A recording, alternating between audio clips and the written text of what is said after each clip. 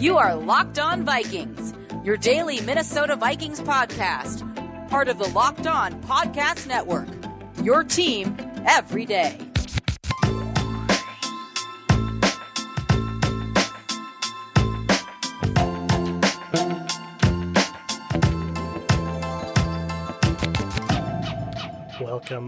Welcome in, everybody, to another episode of the Locked On Vikings podcast. I'm your host, your pal in the kitty copied off in math class. My name is Luke Braun. You can find me on Twitter at Luke Braun NFL. Show is on Twitter at Locked On Vikings. And of course, today, big news. The Vikings got an offensive lineman, and we are going to spend the whole day talking about it. Now, this is not Eric Fisher. This is not Forrest Lamp, who a lot of people have been asking about.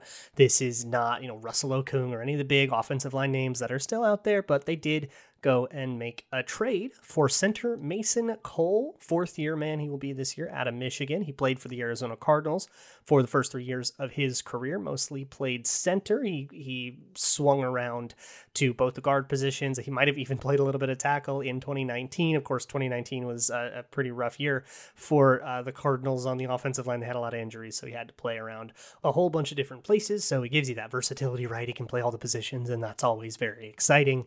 But, of course, he's been kind of spotty, right? He's not a superstar lineman. This isn't Rodney Hudson, this stalwart, super reliable guy. He's had some pretty rough games, and for reasons we'll get into his evaluation in super depth later. But suffice it to say, for now, he's like okay at best, or he has been okay at best. And the Vikings seem to want to move him from center to permanent guard, which is not a place he's played in the pros permanently. He's started a couple games there, though, and they have, I think, a pretty good reason to believe that that will work out a little better. Again, we'll get into that later, but that seems to be the plan right now. For Mason Cole, they gave up their sixth round pick, one of their sixth round picks, the compensatory one, so the lower one. It was the lowest pick that they had remaining.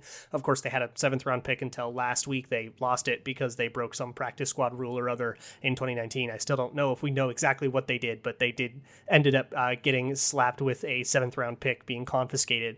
So the lowest pick that they had access to is the one that goes to Arizona. That's pick 223, so they're now down to 10 picks. But I think if you're going to have the value conversation, right, the first question is what is going to happen with that sixth round pick that is more value than whatever Mason Cole is. And here is something that you're going to hear me say a lot, especially as we get closer into draft season.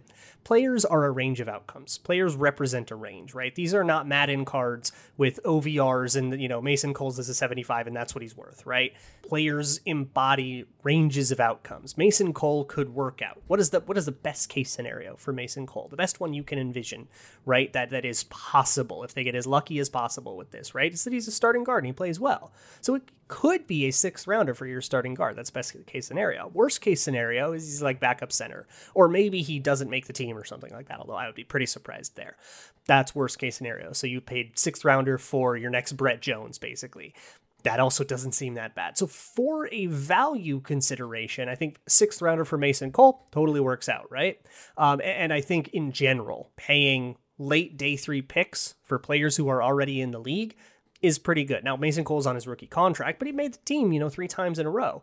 A sixth round pick making the team 3 times in a row kind of outdoes the expectation you would usually have for a sixth round pick. So for that, you probably got a player with that sixth round pick that is better than anybody you would have drafted in the sixth round, unless you get mega, mega lucky with that sixth rounder, right? And it ends up being like a Stephon Diggs situation. But barring that, you're getting somebody who is like well above the average outcome, so that value works. Now, there is, of course, the problem of you're only getting 1 year of this guy, and then you got to re-sign him, versus when you pick somebody, you get 4 years of him before you get to re-sign him. But again, barring all that, this is an outcome that is probably better than what you would have gotten with that sixth round pick. So again, the value question isn't very much of a question at all. I think most people will agree that even if it's just O-line depth for a sixth rounder, solid, let's go. I think the problem that you could have with it, if you're going to decide to have a problem with it, is what if this precludes them from getting other offensive linemen, which I don't know. If they get Mason Cole and he's just penciled in, thrown in as a starter, and that's going to be it, I think there's a lot of problems with that, right? That seems very much like settling and like saying, we don't have the cap space to do anything at offensive line, so we'll pay a sixth rounder, and he's going to make about $2.3 million on the last year of his rookie deal with a performance escalator because he's played enough snaps. That's how those day 3 contracts work. So he's going to pay $2.3 million, sixth round pick, and we got a guard, and that's the best we can do. I think there's a problem with that because it seems like they have enough cap to really do something. We'll see what they end up spending that cap on. But if we get into a situation where, the season season starts and not much has changed, like maybe they drafted someone to play the other guard position or something, or play tackle and Ezra Cleveland's there, and they end up like rolling over, $10-15 million worth of cap space, but they end up starting like Ezra Cleveland out of position and like Rashad Hill at tackle or something, like that's a disaster, right? So they still have to get more offensive linemen, but it seems like this brought the floor up, because right now, here's the worst case scenario, injury notwithstanding, because that always makes the worst case scenario worse, but here's the worst case scenario if they don't get anybody else, right? Your line probably looks like this: Rashad Hill at left tackle, Mason Cole at left guard, Bradbury at center, Cleveland at right guard, Brian O'Neill at right tackle. That is the worst the line can be, again, barring injury, right? That's your floor. So you've brought the floor up. Now the floor is not like Drew Samia starting or anything like that. We've gotten out of that nightmare, and we're in this new, lesser nightmare, but still kind of a nightmare. They still need to get more offensive linemen, like for sure. And so if this move precludes them from getting offensive linemen, if this was their move, that's pretty bad. But not because this move itself was bad value. The value of this move was fine, but because of a refusal to do other moves. And that's pretty rough, but it feels like critiquing a separate decision, because the critique is not necessarily the decision to get Mason Cole for a 6th-round pick. The critique is the decision to not do anything more than that, and to say that this suffices. And who knows if the Vikings will do that? I don't think they will. I think that would be pretty insane. But if they do, then, we can criticize them accordingly for that. But for now, it still seems like they're in on safeties. They've been talking. DeMonte Kazee just came off of the market. I don't know if the Vikings were really ever in the running for him. He's, of course, coming off the Achilles, the old Falcons safety. He signs with the Cowboys. Jaron Kearse also signed with the Cowboys, which takes the Cowboys out of the running. That means Xavier Woods, who was their starting safety, probably is heading elsewhere, and the Vikings have been have inquired about him, as well as some other safeties whose names we don't know yet, but they're getting a safety right, and maybe they also make another move on offensive line before the draft. If not, they're still obviously going to be into drafting as many of these offensive linemen as possible, because at the end of the day, Mason Cole's contract expires next year, so this shouldn't change your draft plans that much. So I think they're still pretty uncomfortably priced into offensive line. They're really uncomfortably priced into safety right now. I'm assuming that changes by draft time, but they're still too uncomfortably priced into drafting offensive line for me. I would like them to relieve a little bit more of that pressure, even though some has been relieved, like not enough yet. But let's talk more about the player they actually acquired. I said he was spotty, and I said he'd be better at guards and center, so let me explain myself on all of those fronts. But first, let's talk a little bit about Grambling. The men's tournament is starting back up. I think the women's tournament just set their Sweet 16, so we're in a little bit of a holding pattern, which gives you all the time you need to make some bets on the Sweet 16s on both NCAA tournaments or on NFL futures, like who's going to win the NFC North and stuff like that. If you believe in the Vikings, the odds are pretty high right now. So you can head on over to betonline.ag. If you don't have an account, you can make one for free on your mobile, on your computer. It's super easy. Sign up for free, and then when you make your first deposit, make sure you enter the promo code LOCKEDON, because that can get you a 50% welcome bonus. That means for every $100 in your initial deposit, you get 50 free bucks on top of it to play with. It's free Grambling money. Do not pass up that opportunity at betonline.ag, your online sportsbook experts. So let's talk about the evaluation of Mason Cole. If you just go onto his PFF page and you scroll some of the games, you're going to see spotty performance at best and some blow-up games, a couple of good games, but not nearly enough, right? And the thing about offensive line is consistency is key, right? If you make one highlight block and mess up 3 blocks, you had a terrible game, even if the highlight block is awesome, because winning by a lot doesn't really help you in offensive line. You can pancake the guy, or you can hold up by the skin of your teeth. Either way, if it didn't affect the quarterback, it didn't affect the quarterback. But if you get beat really bad versus if you get beat just a little bit, that's a lot different. And it kind of is more about your losses than your wins when it comes to football. And it's about that quantity, right? He's given up 5 sacks in 3 years over, I think, like 1,100-ish snaps. So a pretty solid sample to only give up 5 sacks. It's been, I think, like 50 pressures, which is not excellent, especially for a center.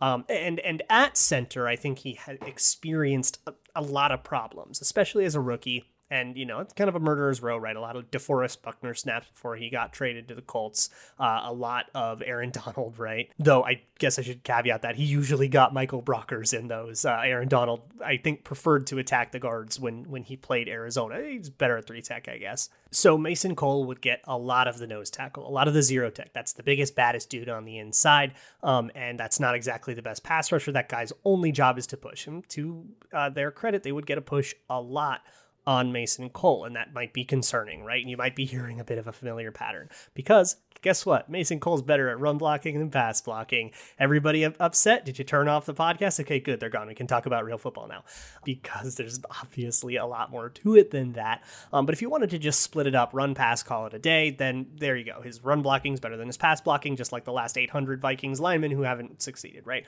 But I would say his pass blocking, like obviously there's so much more to this, and his pass blocking is a little more consistent than what we've seen out of the guard position lately. And it seems like he's a little better at guard than at center. And again, we'll get into the more nitty-gritty reasons for that later, so stay tuned. But it still represents a market improvement over like Dakota Dozier and the Drew Samia disasters and stuff, which isn't to say that's where the standard should be, but I think he would cross that standard comfortably enough that we can make it so the standard isn't there anymore. And again, this is providing a floor. I don't think the Vikings should be done here. I don't think he's good enough to quite justify that. And he just has too many inconsistencies. And when I see the way that he loses, I see a couple of problems that rear their ugly heads kind of over and over and over again as we get deeper into the tape. I'll mention them, but I think the biggest thing we should probably be concerned about would be his snaps. Now, I don't think he's going to play center, but if he were a backup center, then you have to think about this. Ian Rappaport said they might move him to guard. I think Ben Gessling said it makes sense that they would move him to guard. I think Chris Thomason said, yeah, it stands to reason that they would move him to guard. So I think everybody with like inside knowledge is getting the vibe that he's going to move to guard. So I think he probably will. And again, this is the position switch thing, right? He's played mostly center for his career, and now he's going to have to learn a new one on the fly. But he does have some experience there, so it's not quite as bad as moving like Ezra Cleveland to right guard, where you're just learning totally new crap from scratch with no preseason.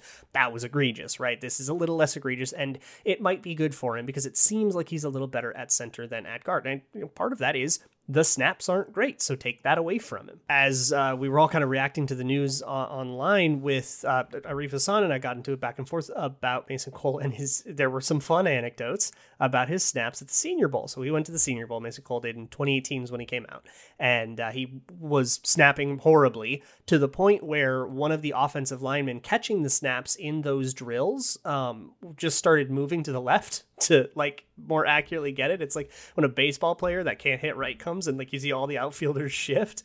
And that was all over his draft reports too. So a big part of my process when I am getting to know a player that I have not researched much before, right? I did not take the time to look into Mason Cole very much. I remember looking into him a little bit in 2018 before the draft, but not even that big. He was like a day 3 center, like whatever.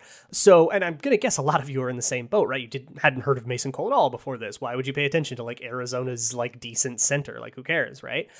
So as we get to know a new player from scratch, and we've got 3 years of data to look at them, part of the process is going back to their draft stuff. If you remember it from 2018, if you were really into it, there are a couple people who were like, oh, I loved Mason Cole coming out. And I am so happy for people like that. Like your random, like day 2 draft crush interior offensive lineman ends up on the Vikings after all. I wish nothing but joy upon you.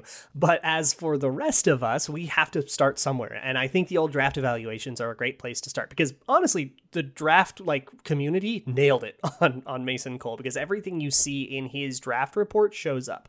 And so I'm going to kind of itemize that out. And then in the next bit, we're going to kind of go over them all, but there was a lot about how he's got a little bit of a strength issue. It's not that bad. It's not like what Drew Samia had. It's not like what Elfline had.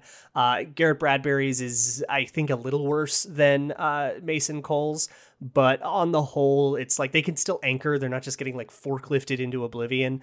And I'll add that if they are, it's due to other issues. Like there's an issue with the way he sets his base that I'll explain. There's a ton of issue with his hand fighting. And in the draft evaluations, there was actually not a very good consensus on his hand fighting. And I think it's because it was hard to evaluate. Some people were really impressed because his hands are very active. He uses them. He doesn't just set a punch and then that's it, right? He's very, but it's like chaotic.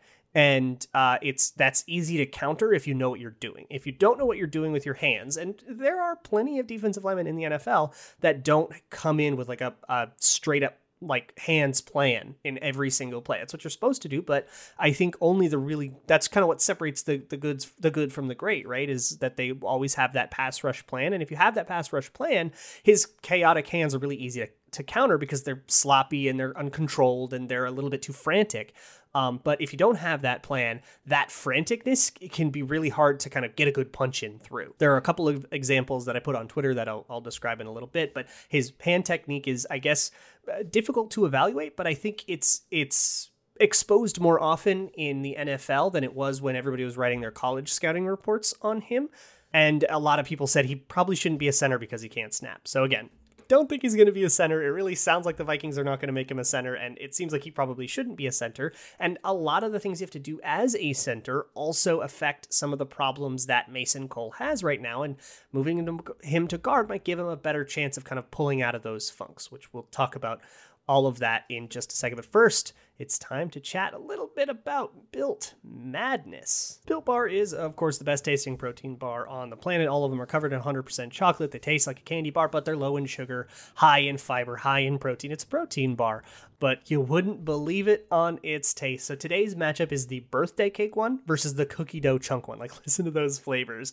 And right now in the final four, mint brownie beat coconut puff. I'm so excited about that. The last coconut one is still in there. Cookies and cream beat coconut almond. Birthday cake beat regular coconut. So we have almost done away with the tyranny of coconut, although this time it's cookie dough chunk versus birthday cake. I mean, honestly, this is a heavyweight matchup here, but I'm going to go cookie dough chunk. The birthday cake one's just a little bit sweet for me, but if you want to try them for yourself, you can go to builtbar.com or check out @bar_built on Twitter if you want to take a vote. And if you want to buy some for yourself to try it out, enter promo code LOCKEDON15 at checkout. That's LOCKEDON15. You get 15% off of your order at builtbar.com. So I want to get a little bit more into the nitty-gritty about Mason Cole and why he struggles in the way that he does. But the way that he struggles, again, as a center, I think he gave up like 23 pressures.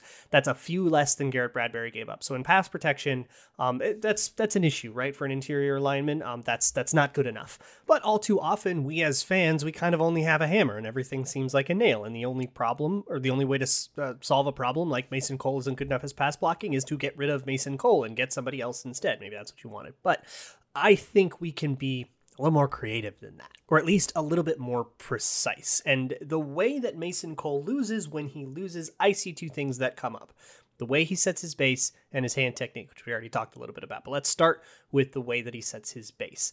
And this is beyond the snaps. The snaps are just kind of very inconsistent. He just probably shouldn't be like plan A entrusted with doing that unless, it comes down to injuries or whatever. But the way that he sets his base is very chaotic and rushed. I think rushed is the way that I want to put it. And he often sets his base too wide, which betrays his leverage, and then he gets blown back a little bit. And here's the thing about Mason Cole. He satisfies all of the Vikings' typical athletic thresholds. Just yesterday, we were talking about their athletic thresholds for interior offensive linemen.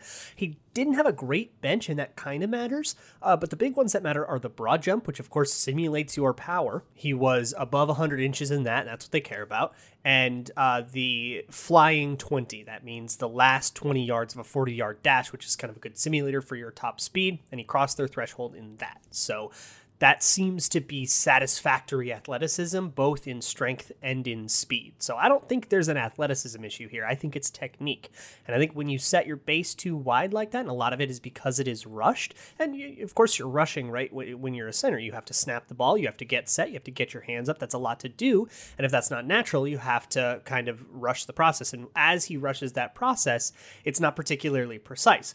Meanwhile, there's a nose tackle in front of you who gives you a head fake and you bite on it, and then suddenly he's established what they call like the half-man relation. He's won the half-man relationship, which means he's gotten only one of your shoulders, and now you have to stop him with half of your body. He weighs like 350 pounds, and he's a Greek god. He's going to get past you. This was a lot of the worst, the ugliest plays you'll see from Mason Cole, where him just kind of getting juked. It's almost like, a corner and a wide receiver just kind of getting him to step the wrong way, and then he cedes too much space. And a lot of that comes from rushing that pass set, and then also just not setting up a great base. So if he does have to accept a bull rush, he's going to have that much more trouble anchoring.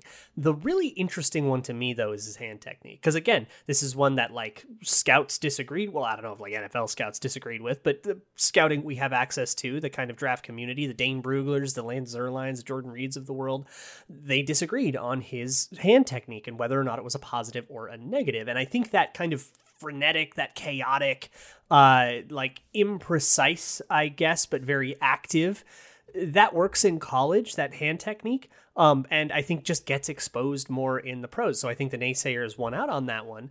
And I think it's really interesting because a lot of that chaos just comes from him. Again, he's got to come out of a 3-point stance, and he's got to snap, and he's got to get his hands up, and then he'll lose that hand battle. Now, there's a lot of things that defensive linemen can do with their hands, and honestly, a lot of the losses that I saw from Mason Cole, and I focused mostly on the losses because that's what it's about for offensive line. And that's just like an important part of my process too, is you just go pick out the worst moments. And so long as you don't mistake that for an overall evaluation, it can be very informative to say, okay, how does he lose and how worrisome is that? And I think with the hand technique thing, there's, I guess, a lot we can like learn about the way that these battles go down just by talking about it, which is always exciting for me. But on the whole, it's something that is really, really hard to fix, and you might just have to try to make it easier, which is part of moving him to guard, right? Because you're taking the snap away from him. That's one less thing he has to worry about doing with his hands, and he can even come out of a 2-point stance. And so when he did play guard for a couple of games back in 2019, when the Cardinals were dealing with a ton of offensive line injuries, he got to, pass protect out of a 2-point stance. That means his hand wasn't in the dirt. That means he was already in a good posture. That means it was way less work to set up his base, way less work to get his hands up, and it worked out a little bit better. Center is just harder than guard. So like, for example, one way a defensive tackle would attack a center is with like a push-pull, which is exactly what it sounds like, right? You push somebody right up in their shoulder pads to get them off balance, and then you kind of grab them and you pull them past you, kind of like you're taking a poster down off the wall. It's like that arm motion. You pull them past you, and that's a way to get penetration. And so if you can meet their hands head on, let's say they throw a punch at you, you throw a punch at them, and your hands kind of like meet, it's almost a little romantic, and you can just throw those hands out of the way, then, you have a free shot to get a punch in on their shoulder to mess up their leverage, and now they're the ones that have to respond to you, and they're recovering, right? Now you're controlling where this matchup is going, and in pass protection, that's a really bad thing for the offensive lineman. Most of the time when I saw him lose, it was a very dedicated pass rush move. You couldn't just like get up in him and bull rush him and take him back, right? If you're like a particularly powerful person. I didn't see nearly as much of that, except unless you're like Akeem Hicks, which is, well, like that's not fair. Or like Aaron Donald, like, he does that to everybody. But on the whole, it seemed more like it's all about that hand technique. And if he could win the hand battle, if that frantic hand fighting won, and he was the one that got his hands locked into your shoulders as a defensive lineman, then it was a lot easier for him to win the rep. Now, listen, there's a decent chance that none of this comes up, right? That the actual starters on the interior linemen are Garrett Bradbury and two guys who are not on the team yet, and Ezra Cleveland goes out to left tackle, which would be a great scenario, right? Because it probably means they've spent quite a bit on O-line, and that's probably a good free agent and a big draft pick, and you've maybe repaired the unit. But if he does have to play, I think moving into guard, and the Vikings seem to agree with this, I think moving into guard has a decent potential to get some better play out of him. Is it going to be Marshall Yanda? No, but it doesn't have to be.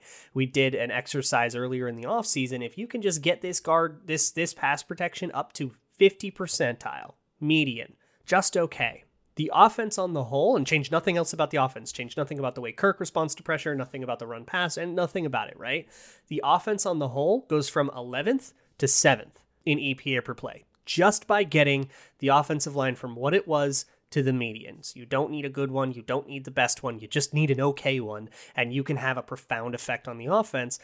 I think Mason Cole gets you close to that, and I think there are plenty of scenarios, like I would say we're on the right side of the bell curve if we're moving him to guard, and I think in this particular case, it seems like guard is a more comfortable position for him, and that the problems that he has are exacerbated a lot by having to do this snap, by having to, A, his snaps are bad, right, and B, he has to snap, get his hands up, get his base built. He's always coming out of a 3-point stance, even on pass protection reps where everybody else is coming out of a 2-point stance where they can have their posture already up and already be set to accept a big rush.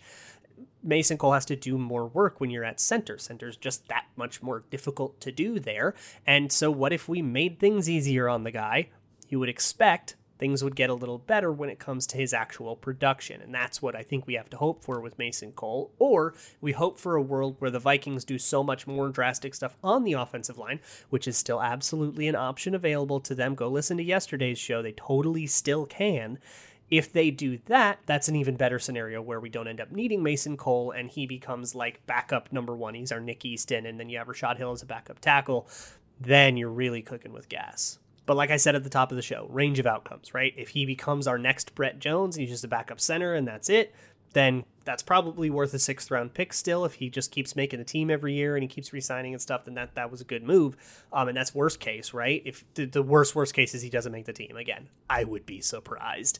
But the best case scenario is that the move to guard really works and he actually is a good guard. And then we're sitting here around this time next offseason going, we should probably extend Mason Cole. That's a really good situation to be in and one that I'm going to root for. So we'll see what else happens over the weekend. Hopefully by Monday we've got something to talk about. If not, of course, Monday is Mock Draft Monday, so make sure you stick around there. In the meantime, you can always find me on Twitter at Luke Braun NFL. Shows on Twitter at Locked On Vikings.